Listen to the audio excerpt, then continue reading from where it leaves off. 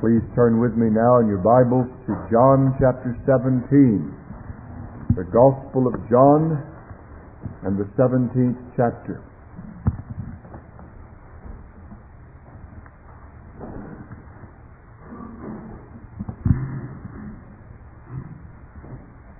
We are continuing in our series through the Gospel of John and concentrating in these weeks on this, the high priestly prayer of our Lord Jesus Christ, which we may accurately call the Lord's Prayer.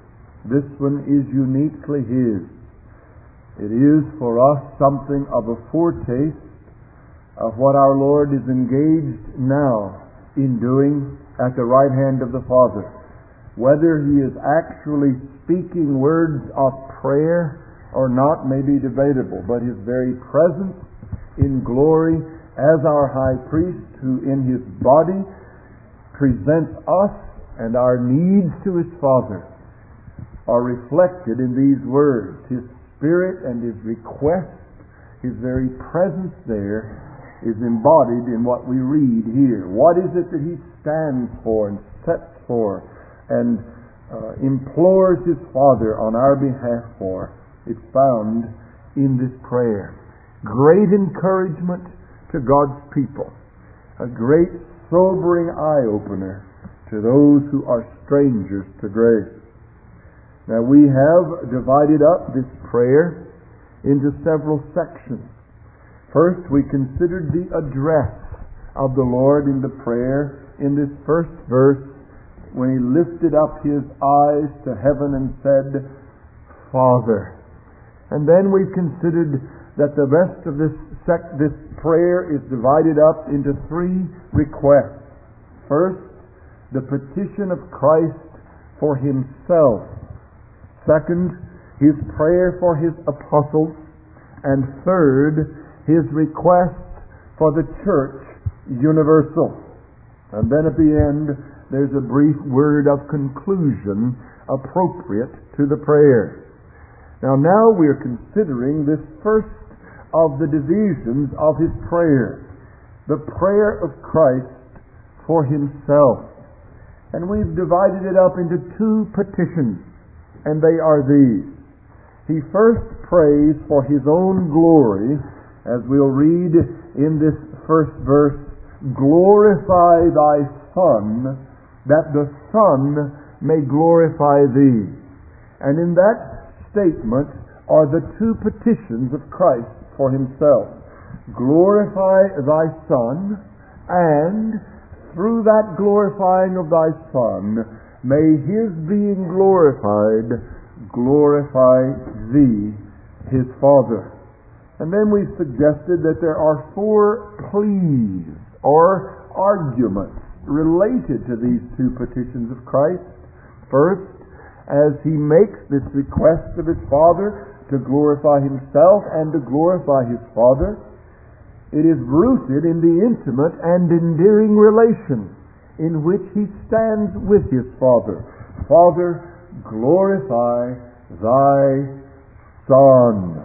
And we considered this matter of the special and unique and tender relationship between Christ and His Father under the heading of the address of the prayer. But the second argument that the Lord employs for being heard in His dual petition of His own glory and His Father's glory is that the appointed time for the granting of this petition has arrived, when He says, the hour is come. That's the reason why it's time to ask that the Father now glorify, because it is the appropriate hour. It is the fullness of time brought about by God's sovereign rule, providence, and will. Throughout history, He has arrived at that hour in which He is to be glorified through His death and thereby to glorify His Father. And then two other arguments for this petition: the appropriateness of granting this petition because of Christ's authority. The Father gave Him authority over all flesh in verse 2. And so it's appropriate that Christ be glorified in this hour so that he may execute that authority which has been given him and accomplish that purpose for which he's been given his mediatorial rule and reign and authority. And then finally, the petition is argued from the ground that all the necessary preparations and prerequisites for the granting of these petitions have been accomplished. When he says in verse 2, even as you gave him authority over all flesh, that to all whom you've given him he should give eternal life. Then he describes eternal life and defines it. And then in verse 4 he says, I glorified thee on the earth, having accomplished the work which you have given me to do. So it's right for you, Father, now to heed my petition and grant that I may now be glorified, so that in my glorification you may be glorified because of these four arguments. Now we are considering and focusing our study now upon the second of these four arguments. The hour is come. And we've been considering this for several weeks and opening up this statement, the hour is come. And what we're going to do today, hopefully if time allows, is further open up this hour, and then by doing that lead into our consideration of the granting of his request that God glorify himself by glorifying his Son. And if the Lord will, this morning I intend to deal with, toward the end of our message, his purpose for this hour in glorifying his Father. But you'll remember that as we've broken up this hour and opened up this concept of the hour has come, we first identified the hour. The hour is come. What hour? The hour for Christ's death and his saving of his people from their sins. And then we opened up the concept that this hour was of divine design. There's a reason the hour had come. It is because it was God's purpose that this hour come. God brought this hour. Nothing could keep it from happening. God's power as God saw to it that his Son arrived at the right moment to save his people from their sins. And then the last time we considered some of the things involved in this hour or surrounding this hour. Things that the Lord surely understood and comprehended and anticipated. And we enumerated several. He knew before time that he was going to be forsaken of his own. Both the disciples and Judah, who was a false apostle, were to forsake him, betray him. And he knew it ahead of time. And yet here he says, the hour is come, and he faced it. Second, he understood that he was going to be persecuted by his enemies. And the bitter pill to swallow of these wretched sinners, mocking him, spitting upon him, ridiculing him, hurting him, putting him to death. He knew it was coming, and he looked at it in the eye and approached it with courage. In the third place, he understood that he was about to be humiliated by the powers of darkness. The devil was about to have his day. As he said, this is your hour and the power of darkness. And finally he knew that in this hour he was going to be rejected by the Father whom he so dearly loved. His very Father to whom now he's addressing his petition in unbroken, intimate unity which reaches back into all eternity.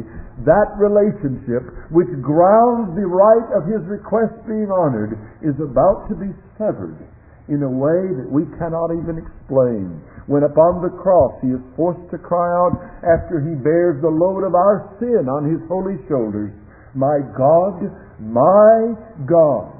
why hast thou forsaken me? And he understands that surrounding this hour is this dreaded forsaking of his own beloved Father against him as our sin bearer. But today I want to continue in this in two other ways.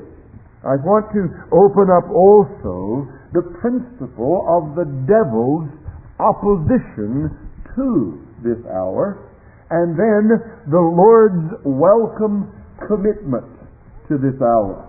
And in the doing of that second one, I want us to consider more perfectly this getting glory to God in His death. Now, before we open up those 2 points, again read with me these first few verses of John chapter 17. These things spake Jesus, and lifting up His eyes to heaven, He said, Father, the hour is come. Glorify Thy Son, that the Son may glorify Thee, even as Thou gavest Him authority over all flesh, that to all whom Thou hast given Him, He should give eternal life. And this is life eternal, that they should know Thee, the only true God, and Him whom Thou didst send, even Jesus Christ. I glorified Thee on the earth, having accomplished the work which Thou hast given me to do. And now, Father, glorify Thou me with Thine own self, with the glory which I had with Thee before the world was. Again, please join me as we engage our hearts together in crying to God to open our hearts to His Word and His Word to our hearts. Let us pray. How feeble and how needy and how weak we are, O Lord. And You know that we are full of sin. And in the words of the Apostle, which we agree with, we are sold under sin. We are living in these bodies of bondage to death. And we find that though we delight after Your holy law in the inward man, there is within every one of us, saints, another law warring in our members, the law of sin and death. And we come this morning, O Lord, covered with the remains of our corruption that You can see. And yet, O God, we are bold to ask blessing and to ask You to speak Your word to our hearts, which is an unspeakable privilege that we have, not because we think that we have arrived at overcoming our sins, or that we bring to You spotless vessels in ourselves, but because we also have been clothed on top of all that by the perfect righteousness of Your Son. And when You look upon us as justified in His blood, You see us as righteous, though it's not our own righteousness but His, You see. And, oh God, how encouraging it is to us that it is His righteousness by which You judge us. For His is perfect and acceptable and satisfactory to You. And so in His name we now ask that You, in grace, as we've known You to be, not to be presumptuous, we ask that You again in mercy may show Your power and Your mercies to us in giving us ears to hear Your word and ministering to us with a focused heart the truths of the Scripture. Oh God, may You help us now. Liberate our lips. Give us conciseness and clarity of word, utterance and boldness, and a hearing heart. For we ask it through Christ our Lord. Amen. Amen. I want to open up further as we consider the things around this hour and the things relating to this hour that's come. In the first place, the devil's opposition to the hour. Now, we've hinted at this in our introductory remarks in past weeks, but it bears a further and deeper analysis, because many of you who are followers of Christ live with an opponent, an adversary, one who is committed against you. If God be for us, the Scripture says, who can be against us? Who is he that condemns, the Scriptures ask? We have been joined to the love of God in Christ. Who can separate us? Can principalities or powers? And the implication in all those questions is that there is a principality and power. There is a spiritual being who is our opponent. And as we live our lives, we should not be unduly shocked by all of his wiles and his ways at thwarting the purposes of God in every one of our lives. It is because we often forget his presence and his commitment against us that we grow disillusioned and we get discouraged and we don't understand why things are so difficult. Well, one reason they're so difficult is because the devil, the arch ancient enemy of Christ, is in wrath against us and is opposed to us and is fighting us because he wants to devour our souls and lead us to the pit where we will be the companions of every vile thing about which we read earlier. The devil's opposition to the hour. And I'm just going to mention 3 ways in which we see his opposition and understand more of what it was our great champion did for us in overcoming the opposition of Satan. First, he opposed the Lord in this hour by direct temptation. Temptation directly brought to Christ was the devil's way of opposing this hour and attempting to prevent it. I believe the devil did not want the Lord Jesus Christ to suffer for your sins.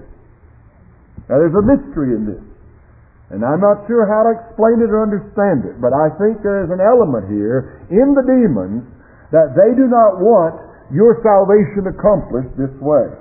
I won't go further and say more than that, but I believe that's the case. You recall the direct temptation of Christ in the wilderness when the Spirit led him to the wilderness for a time of trial and to put him in a situation in which the devil was going to tempt him.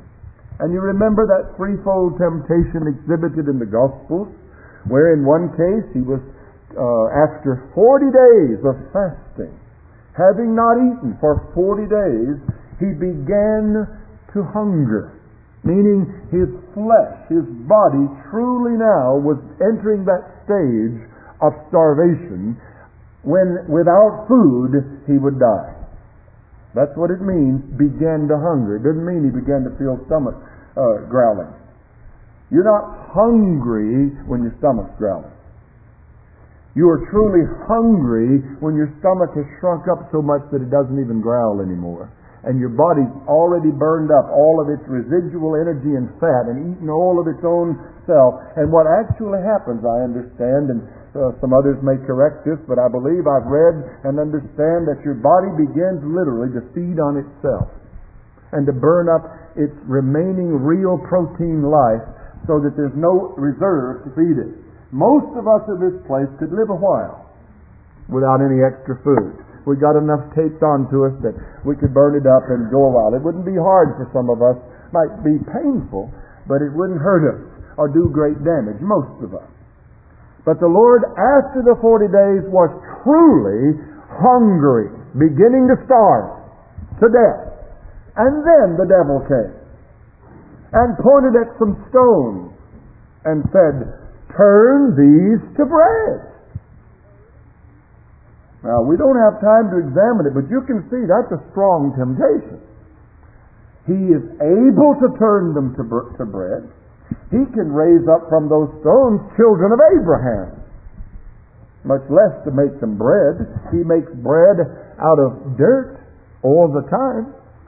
Farmers plant these little seeds and they die, and out of them sprout up these little things with stalks, and on the end these little clusters of things that are more seeds, and people get them and grind them up, and they blow off some stuff and they grind it up some more and they rub it all together and they mix it with some water and some other stuff, and out comes bread. God's been doing this. He can do it. And so the devil tempts him. And remember, what is he tempting him to do? Well, among other things, he's tempting the Savior to deliver himself by carnal means.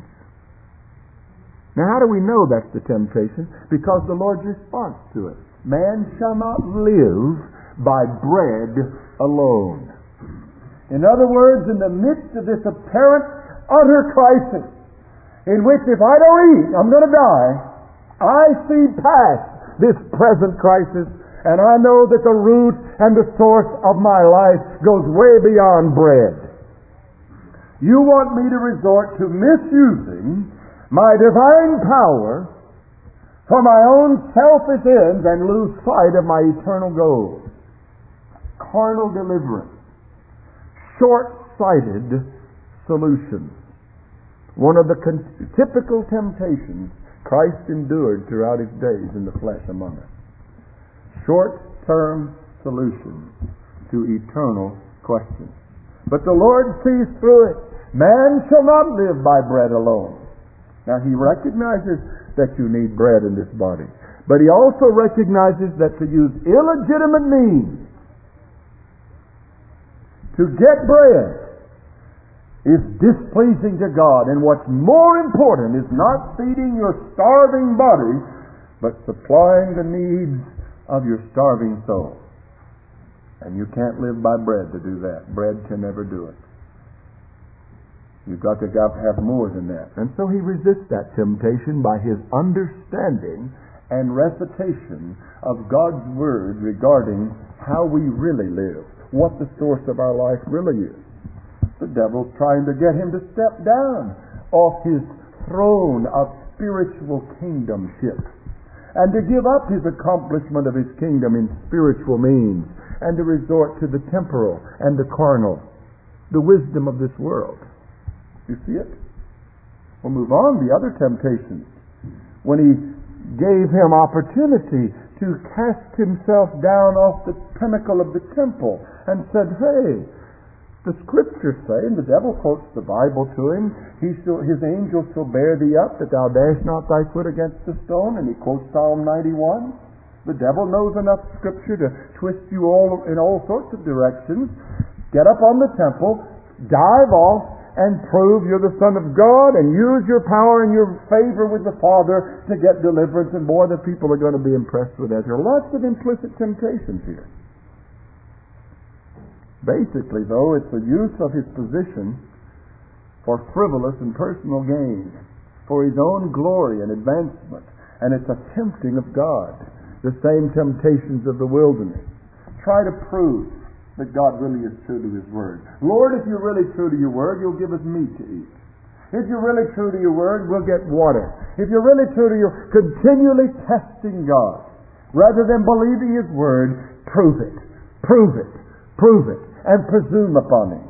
And the Lord Jesus resisted, as you know that. Thou shalt not tempt the Lord thy God. And then in the third place, the devil asked him if he would bow down. To be overt, frontal attack.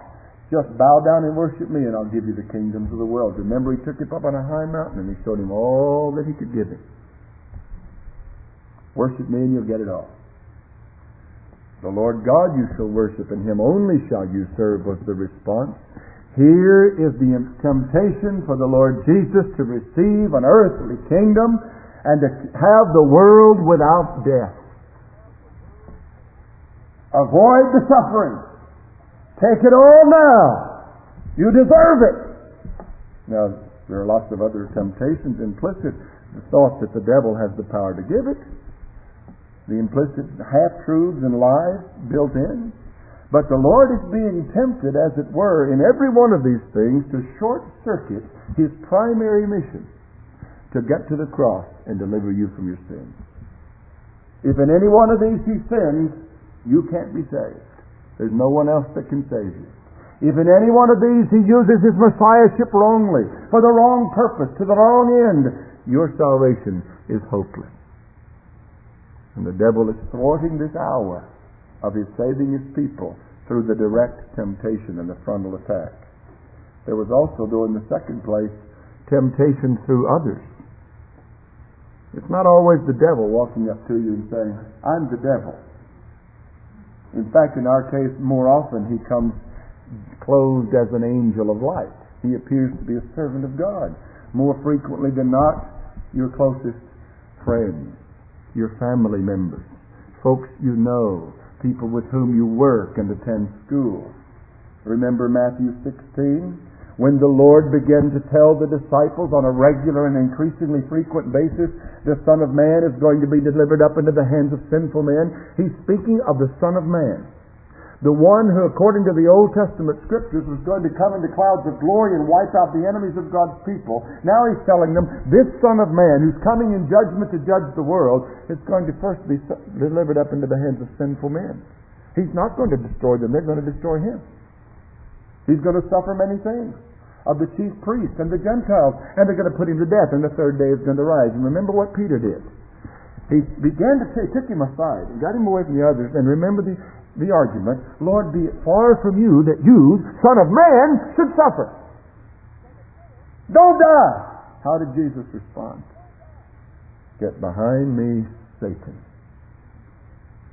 The devil himself was tempting Christ through this plea of a close friend and associate who loved him not to go to the cross.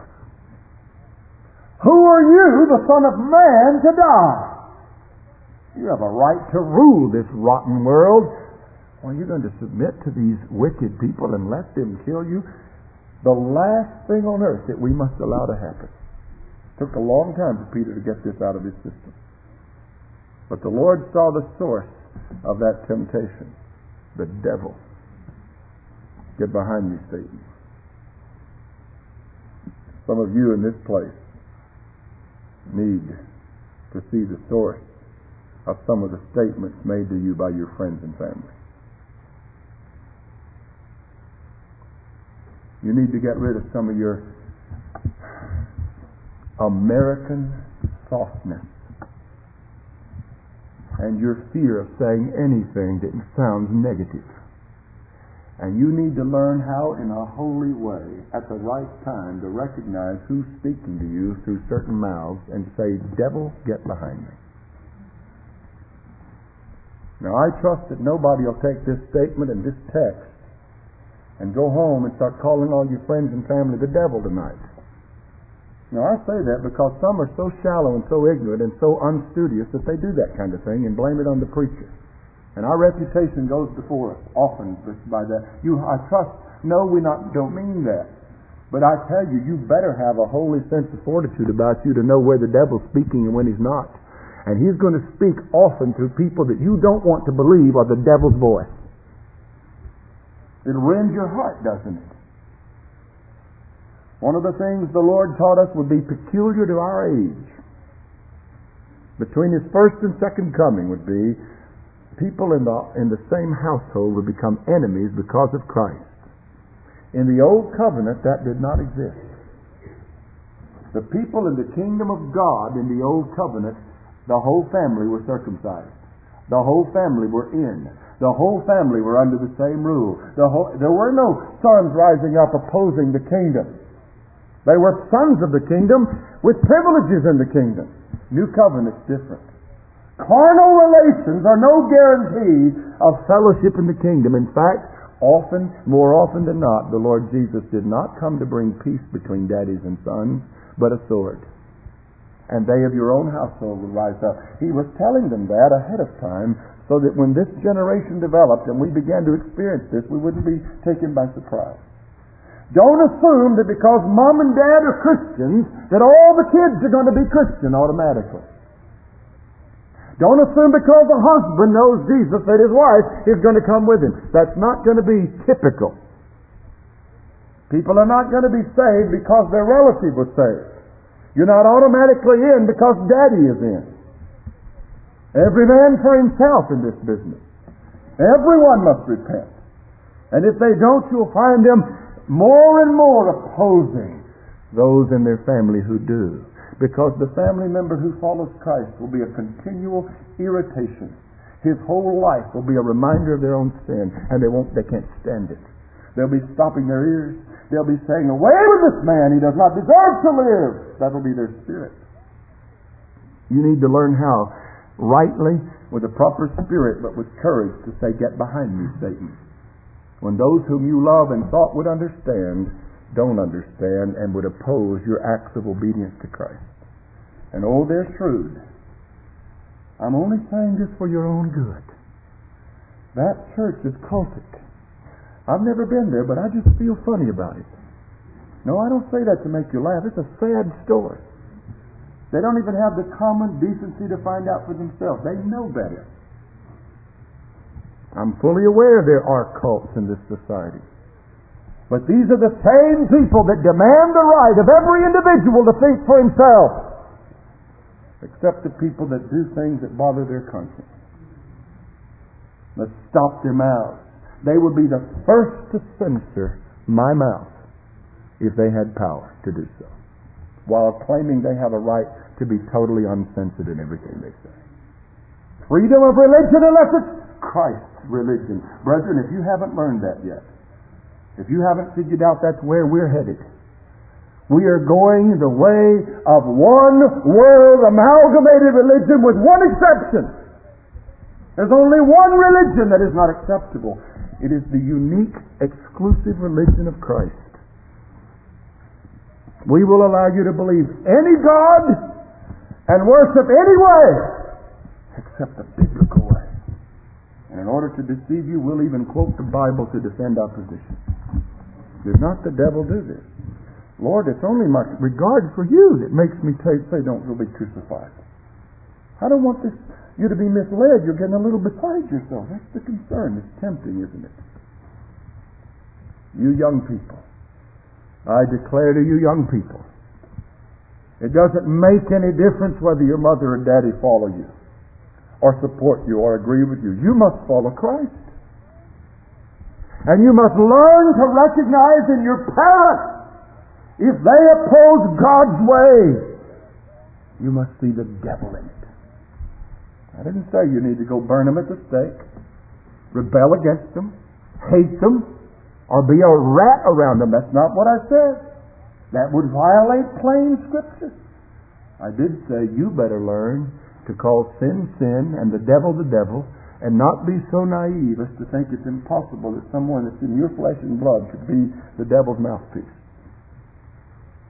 The multitudes the devil used to tempt the Lord. Remember in John chapter 6 when he multiplied the loaves and fed them? They were going to make him a king. You remember? This guy is got to be the Messiah. And when the Lord perceived that they were going to make him a king, he left and departed and wouldn't allow it. But they would make him a king prematurely for the wrong reasons on the wrong terms. The devil was in that to tempt. You say, well, Jesus didn't feel the temptation. I dare say he did. He was in all points tempted like as we, yet without sin. He felt the weight. Don't tell me his body didn't want to eat bread. Don't tell me there wasn't an allure. Don't tell me that this bitter pill of Calvary was a nice, sweet feeling to his heart. Don't tell me that the things we've enumerated that surrounded that hour were things that in themselves he loved and delighted in. Despised the shame, we're told. The devil tempts him. His own family, in John chapter 7, are trying to get him out away from the crowd so they can reason with him a bit. He has to say in one case, they say your mother and your brethren are outside calling for you. And how does he respond? Who are my mother and brethren? I want to know who my real mother and brethren are. They are those that believe in him who sent me, who do the will of God. Dear brethren, what we're speaking here is what this world will have to call cultic. We are saying that there can be no allegiance that interrupts or diminishes your allegiance to the Lord Jesus Christ and his way. Even to the point that you will have to say, my true mother and my true father and my true brothers and my true sisters and my true children and my true parents are those in the kingdom of God. So that you let the church of Christ take even, I trust that I can say this and it won't be misconstrued, but in a sense the church of Christ takes precedent over all other earthly affections. If it's not so, you tell me what Jesus meant when he said, he that forsakes not father or mother is not worthy of me. You tell me what that means. You call him a cultist, or you tell me what that means. You explain to me what that means. What does that mean? If you're not ready to, he says in one passage, hate your father and mother, etc., for my sake and the gospel, you're not worthy of me. You can't be my disciple. We don't like talking about that, do we? The implications of those passages are a little frightening. Where's Pastor Allen going to go with this? I don't think I can go any further than Jesus went with it, brethren. Now, I trust there's not any children here that are going to use that and twist it as an excuse not to honor your parents. And I trust there aren't any wives and husbands going to use that as an excuse to be ungodly in your home and unloving to an unsaved spouse. But I tell you, you better have enough sense to know the difference between the devil's voice and God's voice. The Lord was tempted to avoid the path of suffering for which He came into the world through other people, many of whom were very dear and close to Him. His own mother, who bore Him as a virgin. He had to say, if you think that's my mother, He never forsook His obligations to her. He even took care of her future needs on the cross when He gave her over to John to take care of her. But He had never had a mixed up view here. No one has left houses or lands or father or mother or children for my sake in the gospel that have not both in this life received 100-fold more of the same, and in the life to come eternal life. I tell you, brethren, there are no disciples of Christ who, because of their following Christ, ended up having to leave homes and parents, who have not got lots of mummies and daddies from the kingdom of God as a result. My children, 2,000 miles from grandparents, have lots of grandparents. Their daddy and mama have lots of mummies and daddies and brothers and sisters. Multiplied numbers. No telling how many those apostles had because of their sacrifice. They left all. But how much did they gain? That's the promise of Scripture. You just better make sure you are willing to leave it all. And if they say, if you're going to do this, we're out of here, say bye.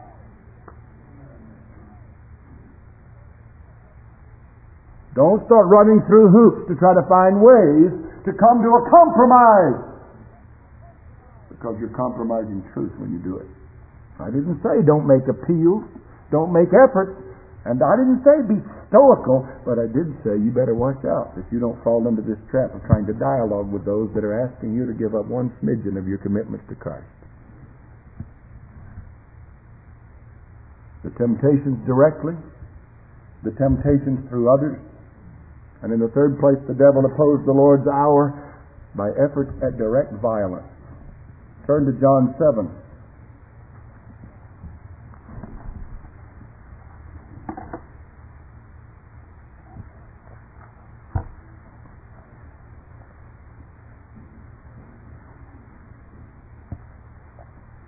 Verse 28.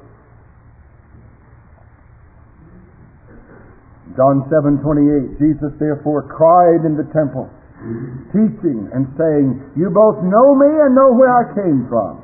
I'm not come of myself, but He that sent me is true, whom you know not. I know Him because I am from Him, and He sent me. They sought, therefore, to take Him. That means get rid of Him, kill Him. And no man laid his hands on Him. Why? Because His hour was not come. Now what was the devil's effort here? To get Him before the hour came. God wouldn't let them have Him because His hour wasn't come. But the devil was trying to stop Him by violence. Chapter 8 of John, verse 20.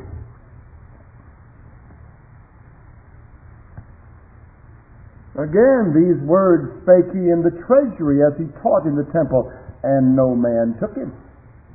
Not because they didn't want to. Not because they weren't plotting. That was their desire, but they couldn't. They didn't because His hour was not yet come. Turn back with me to Luke chapter 4, verse 28. You're familiar with this account.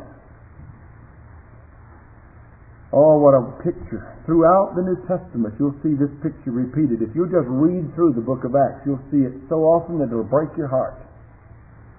In many of the parables of Christ, this picture is displayed. In fact, as we heard Pastor Martin on the radio on the way to church this morning, in speaking of one of the parables, he was opening up this principle of how the Jewish nation, as a nation, all except for the elect remnant of Israel, continued to despise God's word and law and mistreat the prophets and finally His Son. And here's this picture. As the Lord began to expound in the synagogue of Nazareth the things concerning Himself written in Isaiah 61, They are saying, as he's preaching, what wonderful words. And they are feeling the weight of Messiah among them. They're beginning to think this really is our Messiah. And they're thrilled. They love it. And then the Lord drops a bomb on them. He says in verse 24, "No prophet is acceptable in his own country. But of a truth I say to you, there were many widows in Israel in the days of Elijah." Now I'm in chapter 4, verse 25. There were many widows in Israel in Elijah's day when the heaven was shut up 3 years and 6 months, when there came a great famine. And verse 26, "To none of them was Elijah sent, but only to Zarephath in the land of Sidon, unto a woman that was a widow." He went to some non-Jew and worked a miracle. And in verse 27, "There were many lepers in Israel in the time of Elisha the prophet, and none of them was cleansed, but only Naaman the Syrian." Now that's in their own Bible. That's in their scripture. He wasn't introducing some new twist here. Just reciting their own history, which they love to quote. But their hatred of truth, rooted in their racial pride, made them vehement. And it says in verse 28, "They were all filled with wrath in the synagogue as they heard these things." Up until he mentioned Gentiles being blessed by God's grace, they were just thrilled. This is Messiah. Wonderful words. They were astonished. When he mentions the inclusion of Gentiles, they're filled with that. And look what they did. They arose up and cast him forth out of the city, led him to the brow of a hill whereon their city was built, that they might throw him down headlong. The devil rising up to thwart the hour of his cross by putting him to death earlier. But he, passing through the midst of them, went his way. How did he do that? His hour was not come. I don't know how he did that. It's impossible for him to be cast down headlong, because he came into the world to lay down his own life. "No man taketh it from me. I lay it down of my own accord. They can't kill me." Now, as to their motive, they were murderers. They killed the Son of God, as the Apostle Peter and Paul say to them in the New Testament. But as to God's view, they didn't kill him. He laid his own life down. He died his own death voluntarily. He willingly gave up his own spirit. He breathed out his last voluntarily. But you see the devil trying to kill him. Tempting him directly, tempting him through others, and making efforts at violence to stop him from his hour. But you see, his hour was ordained, his hour would come. And yet Jesus is not a mere victim of fate in this hour that came, or some stoical recipient of the woes of Calvary. It's not just like he's being led through his life as a robot, because there's a fate set for him that he cannot avoid. No, indeed, in the next place we see the Lord's welcome commitment to this hour. We've observed the devil's opposition to it. Now look with me at the Lord's welcome commitment to it. There was no effort made to avoid it or escape it. And however you may interpret his request in Gethsemane, he was not from the heart trying to avoid the reason he came into the world. For this hour I came forth into the world. What shall I say? Take this cup from me, but for this cause I came forth. He could have remained in heaven, I believe, brethren.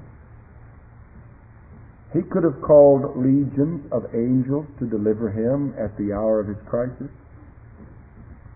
But if you would read Luke's Gospel, you will notice at least 4 or 5 times from Luke chapter 9, verse 51, and several other times until chapter 19, verse 28, we are told the Lord set his face steadfastly to Jerusalem.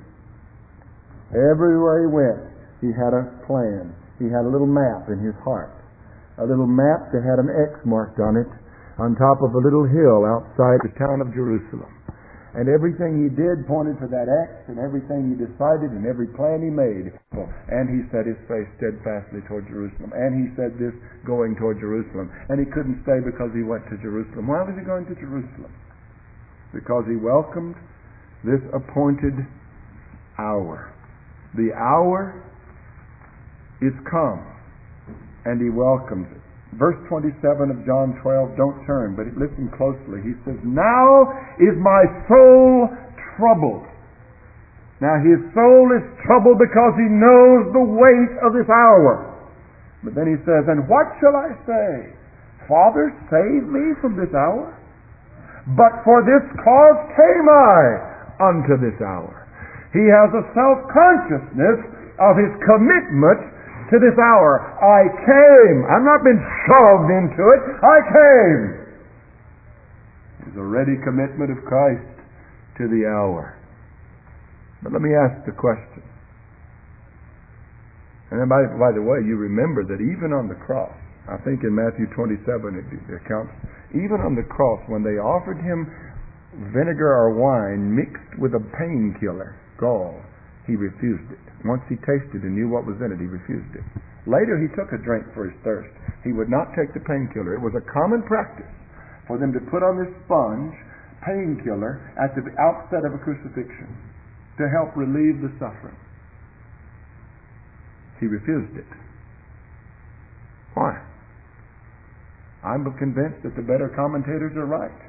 He did not want to diminish in the least the full dregs of the sufferings which he was going to drink to the bottom of the cup for our sins.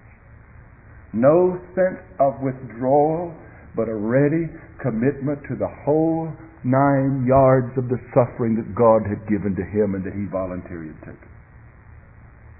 Aren't you glad that he's not like you? But what was the driving force that made the Lord Jesus welcome and commit himself to this hour? Well, there's several things we could say. First, we could say he knew the reward of these sufferings. You remember Hebrews chapter 12? Looking unto Jesus, who for the joy that was set before him despised the shame and endured the cross, and is set down at the right hand of the Father.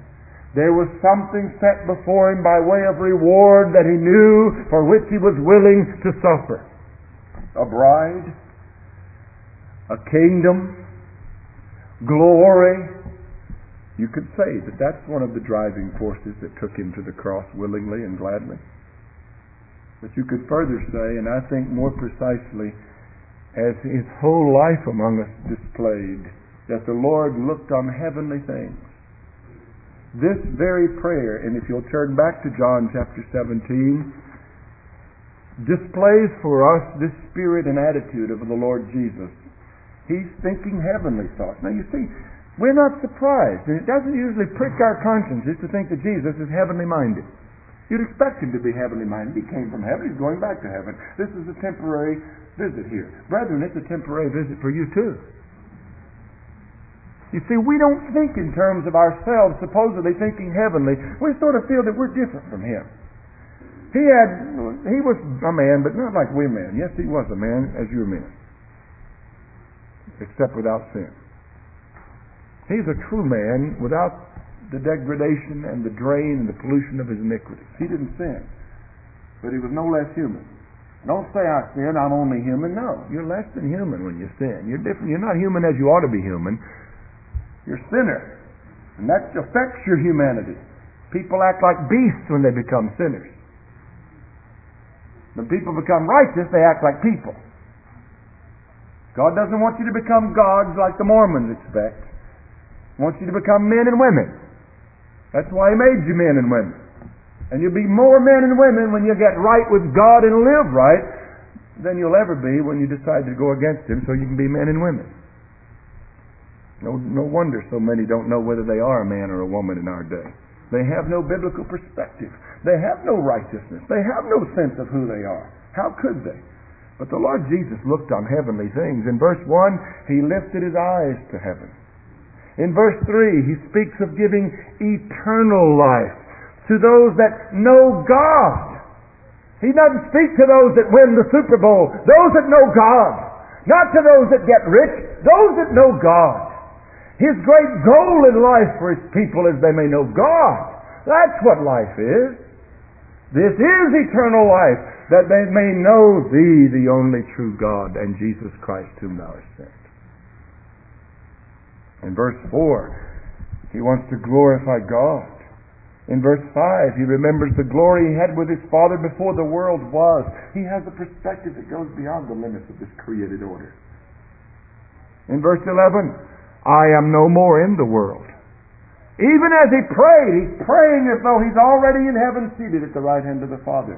By the way, one of the verses that gives a clue is that this is a prayer that expresses what He's praying now. Verse 16, these that You've given Me are not of the world.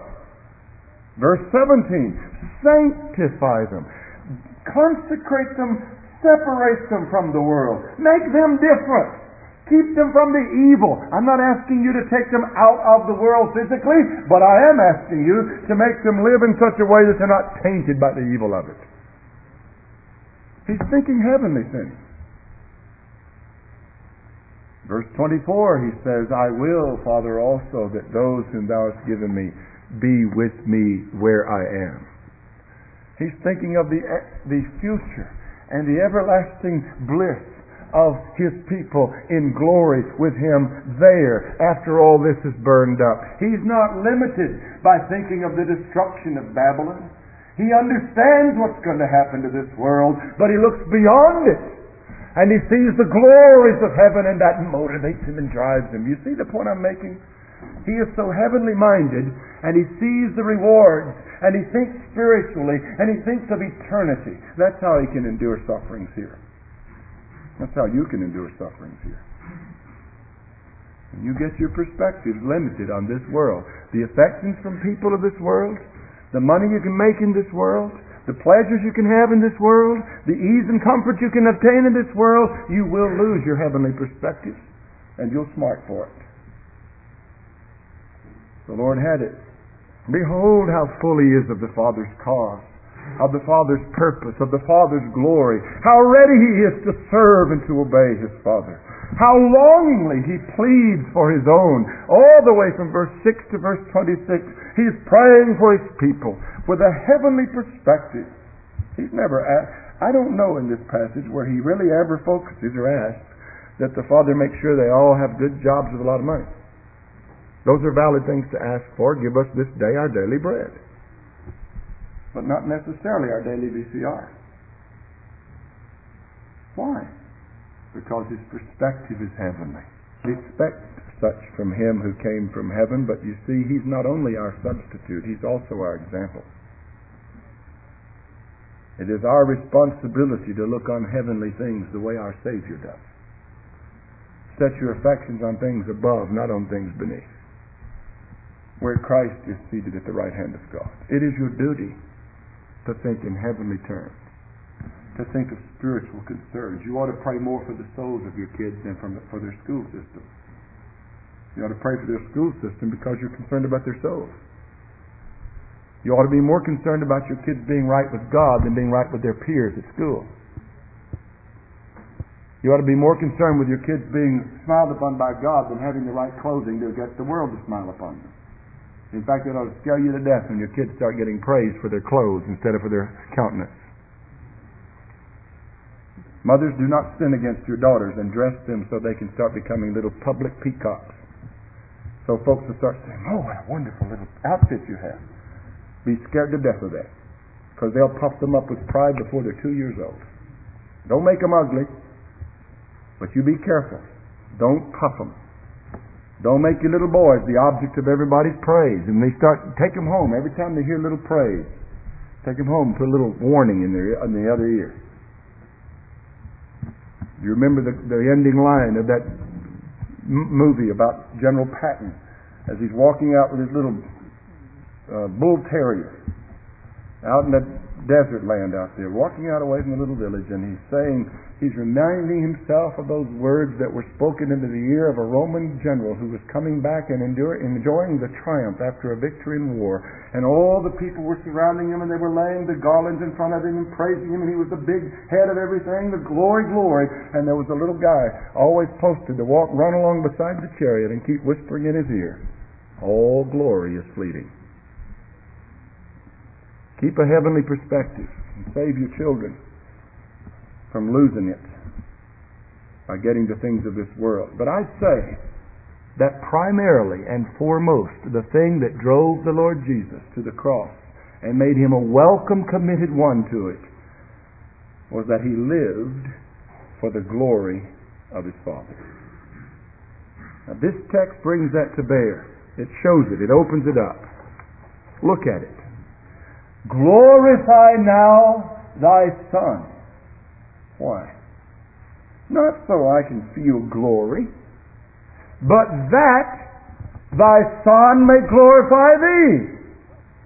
Even when he requested for himself, his motive was that his Father be known and glorified, that they may know thee, the only true God. What a burning passion in the breast of the Lord Jesus, that the world know God.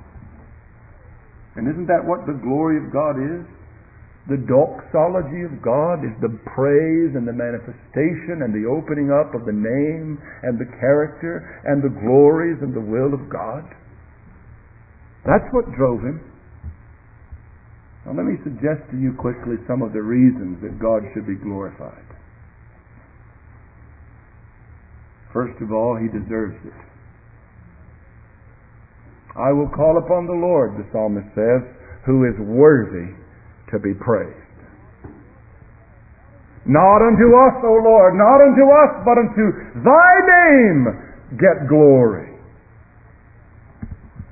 In the 4th chapter of the book of Revelation, one of those wonderful, often omitted passages when men are trying to get over to the juicy parts, they think. All the elders and those in heaven cry, worthy art thou, our Lord and our God. Worthy art thou to receive the glory and the honor and the power. For thou didst create all things, and because of thy will they were and were created. Of the King James, for thy pleasure they were created. Worthy art thou. It is appropriate to praise God, to glorify God, to know God, for God to be revealed, because he deserves to be known. He deserves to be loved. He alone deserves to be worshipped. Him only shalt thou serve. He deserves it. We could multiply passage after passage after passage. One of the chief applications of all these series on the attributes of God is that he deserves to be glorified. After all we've heard about who God is and what he is, does that not elicit praise from us? Even if you don't like him, you ought to praise him.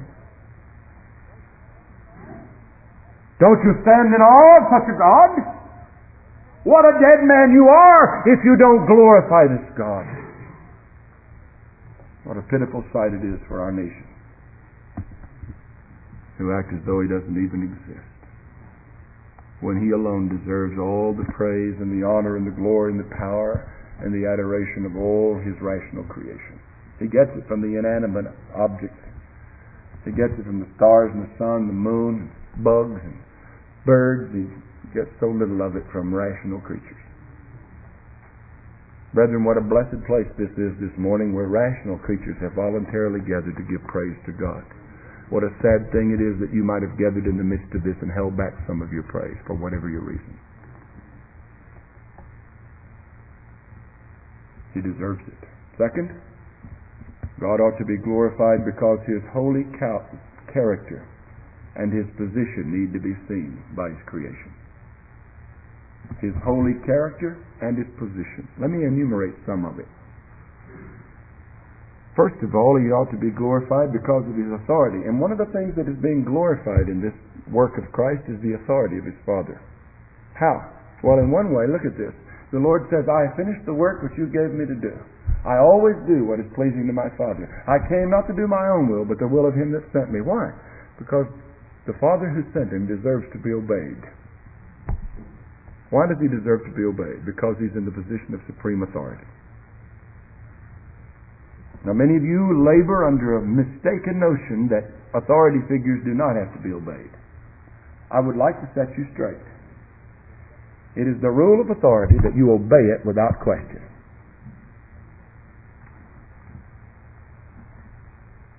Pastor, I don't like that because I'm being told to do things that are wrong. Don't obey sinful commandment. But you better have an attitude toward all your authorities that when they speak, you shut up, you listen, and you do what they say. And we don't have much of that in this culture or in this room.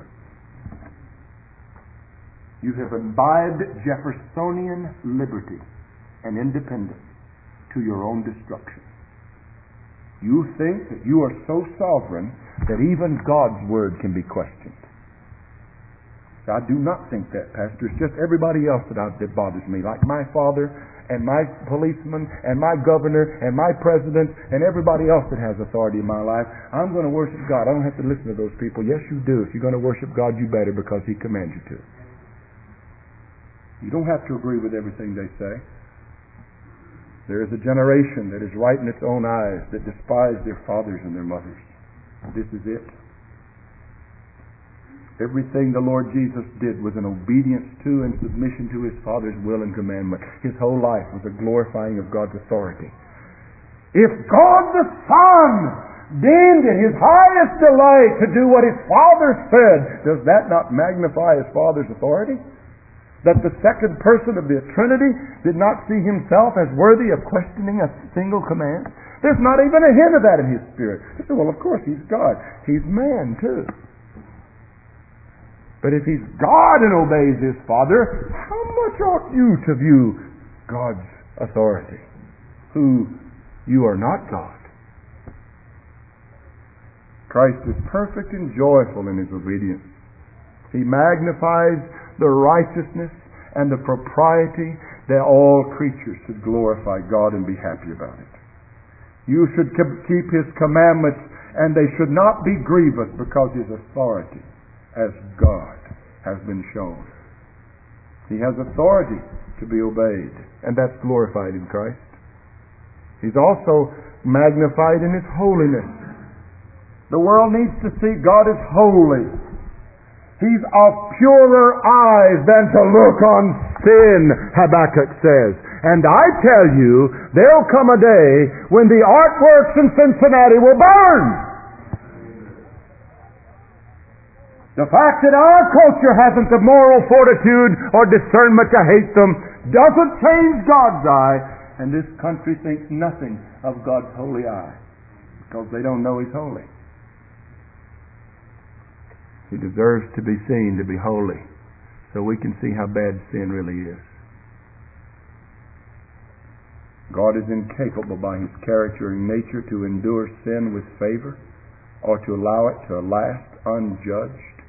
If you are currently in the practice of desecrating the Lord's day by replacing the responsibility of his worship by something of this world, God hates it and will bring you to account for it. You have not the right to set the rules. The book of God has set the rules. Young men, before they even know the truth very well, fall into commitments to this society. Maybe they're sports. And before long, when they want to be great champions, they find that Christ's first day of the week cannot be totally honored if they're going to do what the coach says. They have a clear choice. Go to church and worship God, or win a game. Or worse yet, have a coach like you, because you're a team man. You may lose all of them. Little leaguers, Christian parents, didn't ask and find out that the playoffs start on Wednesday night and end, and they have to practice on Sunday afternoon because they got a Monday game. Clear choice. Baseball is not for the Lord's Day. Baseball ought not take the place of prayer meeting. And when you let it, you're telling your kids something they don't need to be hearing. You're saying that if you ever have something real important in your life, the prayer meeting can hang it. Our practice as elders in this church, and as you know, is not one in which we so violently restrict you that necessary things cannot be done on Wednesday nights. You know that's not the case here. Doesn't mean that we are throwing caution to the wind, that any time there's a little inconvenience or something you've got going that's nice and interesting, that therefore train your kids that Wednesday night's sort of an option. There's not that much of an option, brethren. There's options in it, but it's not as much as some would think. Let's learn. God's holy. I just picked those two examples because they're typical of our day. See his hatred of sin and the price that he exacts for removing it. Christ's death, does it not glorify God's hatred of sin? God hates sin so much that he requires the blood of his own Son to remove it. How do you feel about sin? Which one of your sins have you decided is not that critical and vital and urgent and problematic and dangerous? You don't have a single sin, not the smallest, that did not require the death of the Son of God to remove it. How dare you compare sins and say that some you can hold them a while longer because at least they're not as bad as others. When if they are the only ones you ever committed, they would have driven the Son of God to the cross in order to save you.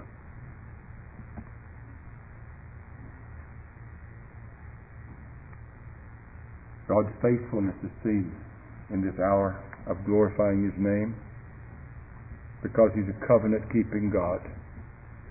He said he was going to dwell with his people in peace, and how can he do it while they're unholy? Well, he can't, so he makes them holy. How does he make them holy? He sends his Son. The hour has come that God may be glorified. His faithfulness, his holiness, his authority, his righteousness.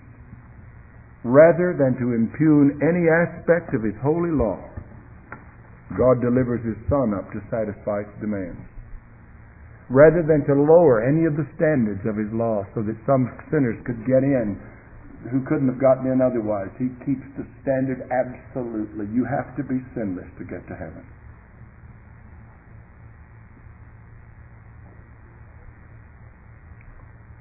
All the 10 Commandments from the heart have to be obeyed perfectly, completely throughout your lifetime, or you cannot go to heaven.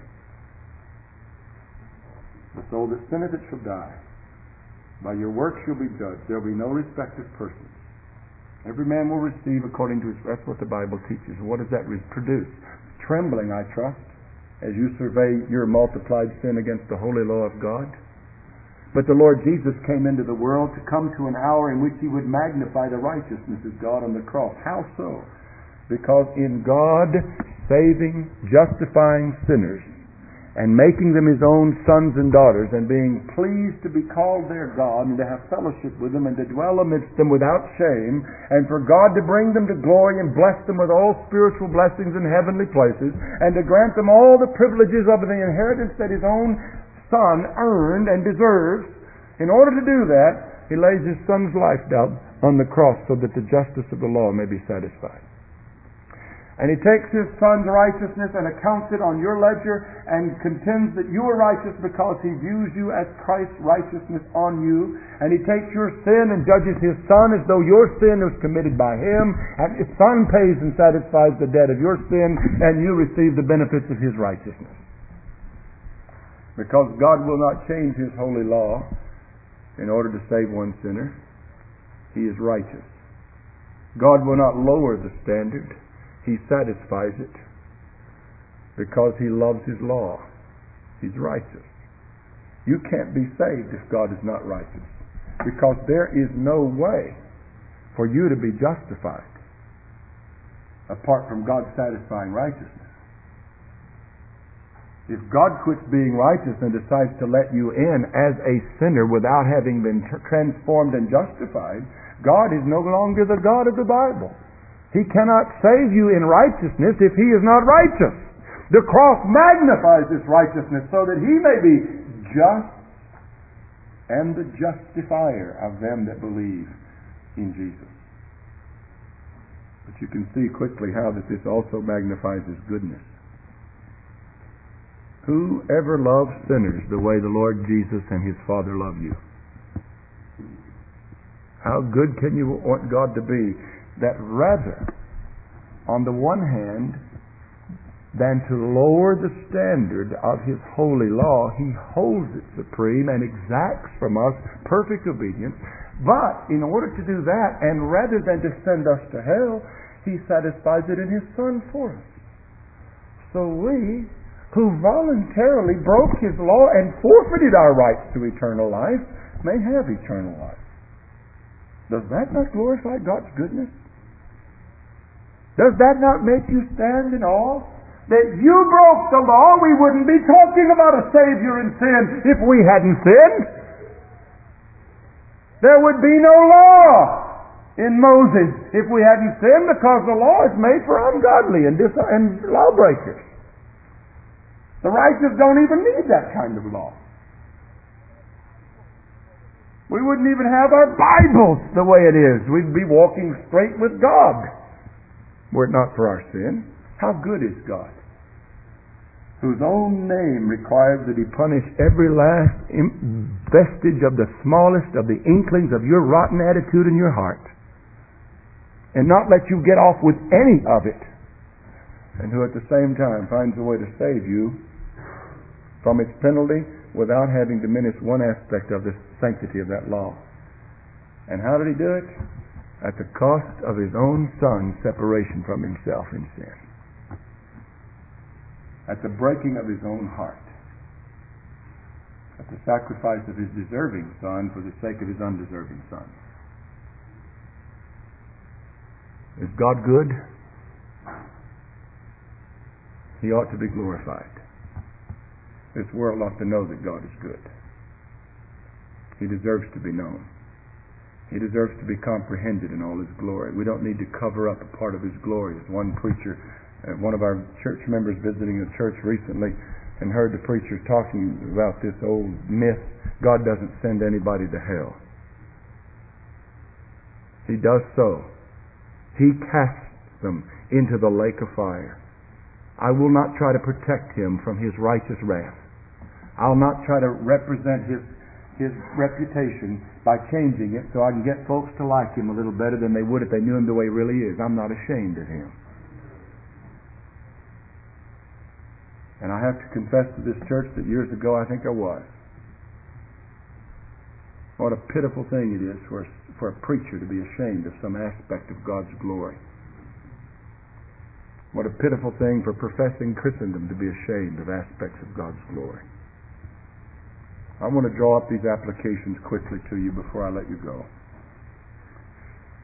And I've just run through these things so fast, I'm frustrated about it in some sense. I trust that some of it's settled on your heart. Let me just say these things to you. First, we should never glorify the Son or the Spirit at the expense of the Father. What is he talking about? Well, there's a serious error afoot in our day of people that are Jesus only, who love to talk about Jesus, but they have a sort of a negative feeling about the Father. He's mean and austere and distant, and Jesus is our buddy down here. That's not the picture of the Scripture. You cannot glorify the Son without glorifying the Father who sent Him.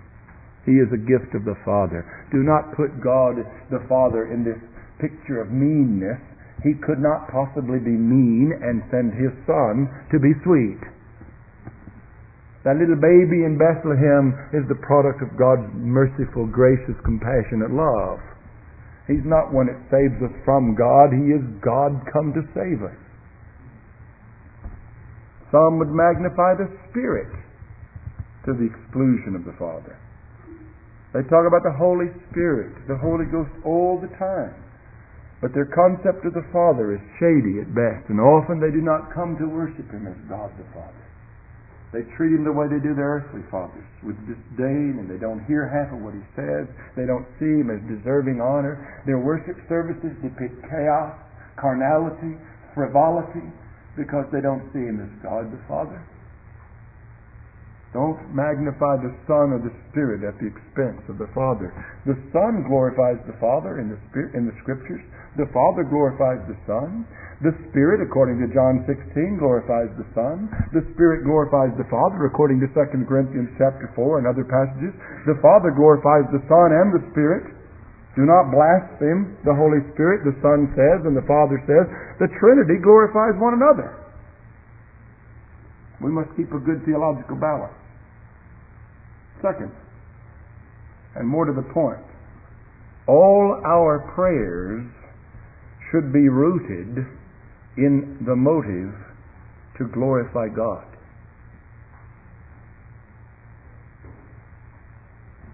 In other words, when we ask of God something, the answer ought to glorify Him, or we shouldn't ask. You see, if your motive when you pray is that the results of your prayers would glorify God and make Him more known and make Him more known and make Him more known and Him happy, you're going to be more prone to pray biblically. You're going to be more prone to get your prayers answered. You're going to be freed from your selfishness and your idolatry whereby you use prayer to get what you want at the expense of what God wants. Brethren, let's stop asking for things that have no particular reference to the glory of God. If you can't find a biblical reason to attach the glory of God to your request, don't ask. Now, is it to glorify God that you ask that He give you bread? Yes, God promised to feed His children. He said the righteous would never be begging bread. It would not be to His glory to starve His kids to death, so pray. Will it glorify God that He saves sinners? Then pray that He does. Will it glorify God if His Word is preached in power? Then pray that it will be. Will it glorify God if He delivers you from your remaining corruptions and gives you victory and power over sin increasingly in this life? Yes, so pray that He will and keep praying. But make sure that your goal ultimately is to glorify God. That's what your Savior's goal was. Ask the question, if I get what I'm asking from God, how will it affect others' view of who He is and what He's like? If they knew that God gave it, how would they view God? As a doting granddaddy with no principles who just gives to his kids whatever they ask without regard for their good? Or as the holy and righteous God in heaven who does all things right for the good of His people and the glory of His name? How will they respond if they know the picture? Don't be as the Israelites in Psalm 106 in the wilderness, who got the desires of their heart, and with it were sent leanness of soul. I trust and pray that some of you will not get some of the things you've longed to get in your lifetime. For some of you, to get the salary you dreamed of getting would destroy your soul. Thank God that He hasn't let you have it yet. Don't you run past Him to grab it. Don't you get in a hurry to bypass God's providential protection of your soul. I'm not pleading for voluntary poverty in this place, but I am pleading to make sure whatever you ask and whatever you want, it's for the glory of God. Third, we should be readily content to be put to shame to glorify God. We should be readily content to be put to shame to glorify God, or even to die to glorify God. The Lord Jesus is our example. What other cause is worthy of shame and death but the glory of God? Did not the Scriptures teach us? Doesn't our catechism teach us? What is the chief end of man? Why did God make you? I could ask the twos and the threes in here. Why did God make you? And you who know the catechism would say, for His own glory. What is the reason God put you in this world?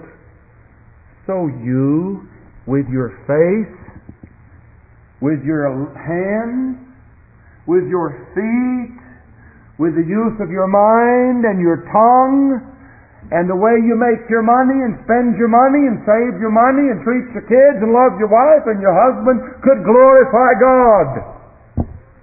That's why you're here, mister. Not to become Mr. Jock. Not to look at your bulging muscles in a mirror. They're going to rot. But to glorify God. Not to advance yourself in this world. It's all going to burn. But to glorify God. And it's to the degree that you've come to agree with that you can claim that you've been converted and are a Christian. That's the root of the matter. Are you living for God or for somebody else? You ought to be ready to suffer shame for His glory. Makes shame all the more blessed to suffer, that they rejoiced that they were counted worthy to suffer shame for His name. Fourth, you ought to rejoice when others are rewarded and blessed, and it glorifies God. Even when your enemies prosper, it glorifies a God who is gracious even to the unthankful and the unholy. You should rejoice that God is so good to the wicked. He wouldn't have done anything for you if He weren't good to the wicked. We do have a tendency, don't we, to forget what it took to get us into place of blessing. And to start looking down our nose on other ungodly people and resent the fact that they're doing well. Rejoice when somebody else glorifies God in blessing or in judgment, as we read in Revelation. Rejoice when God judges. Not be glad at calamity, but rejoicing that God is glorified in it. Don't be afraid to say, "For so, Father, it seems good in your sight." Yea, Father, amen. Don't be ashamed to say, "I rejoice, O Father, Lord of heaven and earth, that you have done this or that." Plus or minus, positive or negative, because it glorifies you. And lastly, if we have any knowledge of the glory of God, we ought to be deeply offended at the absence of it in this world. It ought to grieve our hearts and break our hearts every time we hear an expression that blasphemes the name of our God. Not because He's our God, but because He's God. Do you know the difference? Some people get mad that somebody else blasphemes God because they're insecure about Him being their God. They're not confident, and so they resent the fact somebody else has another God. That's not the purpose. But because He's God, it ought to break your heart that anybody doesn't know He's God and glorify Him as God. Every expression of perversion in this society ought to melt our hearts that God's not getting the glory He's due. Men ought to praise God. All men, all women ought to praise God. It ought to melt your heart that there is an empty seat in this place.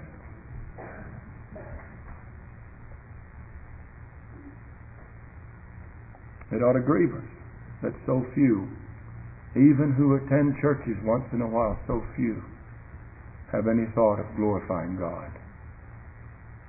I believe that if I could mark the most significant change in my consciousness in my lifetime of these 45 years, I would have to say that it's what happened about 10 years ago, when it struck me like a bolt of lightning that the reason I'm alive is to glorify God. I was first angered that nobody had ever preached a sermon on the glory of God in my memory that I'd ever heard. I was further grieved that I'd lived much of my life trying to do all kinds of things that God said do, but not for the right motive. I was in soul-winning churches where they had evangelism out our ears, but they never thought of the glory of God. That's why they cut corners and made gimmicks. They wanted souls saved at whatever expense. And it lowered the name and the righteousness of God. And it was so striking that morning in my study in Menands at 4 a.m. when it became apparent to me that the main and only reason I was made was to glorify God. And I remember going for several months with this prayer. It was so striking that I'd seen it. I was saying, Lord, if you get glory out of my death, kill me. If you get glory out of my going to hell, kill me. I've balanced that a little bit since then. I'm not afraid to ask him to spare me from his wrath, but I tell you, you better come clear with this in your mind, that you're in this world to glorify God, not you. It's been the reason that I've often wondered if perhaps that was my real conversion. I could make a case for that, perhaps. Some of you could too along those years. But I just say this, you better get that straight. It ought to break your heart that God is not the reason that most people are living in their minds, and that sometimes it's not the reason you're living, and perhaps you've deceived yourself in claiming to be a Christian because somebody read you the book and you quoted the prayer, but you're not living as though you want God to get the glory. His righteousness is not your highest law. His reputation is not your deepest concern. May God deliver us from that sin and from our delusion, and may He be magnified in our lives, both individually and corporately in this place. May we be more like our Savior, who did everything He ever did and said everything He ever said and thought everything He ever thought, that His Father might be glorified. Let us bow.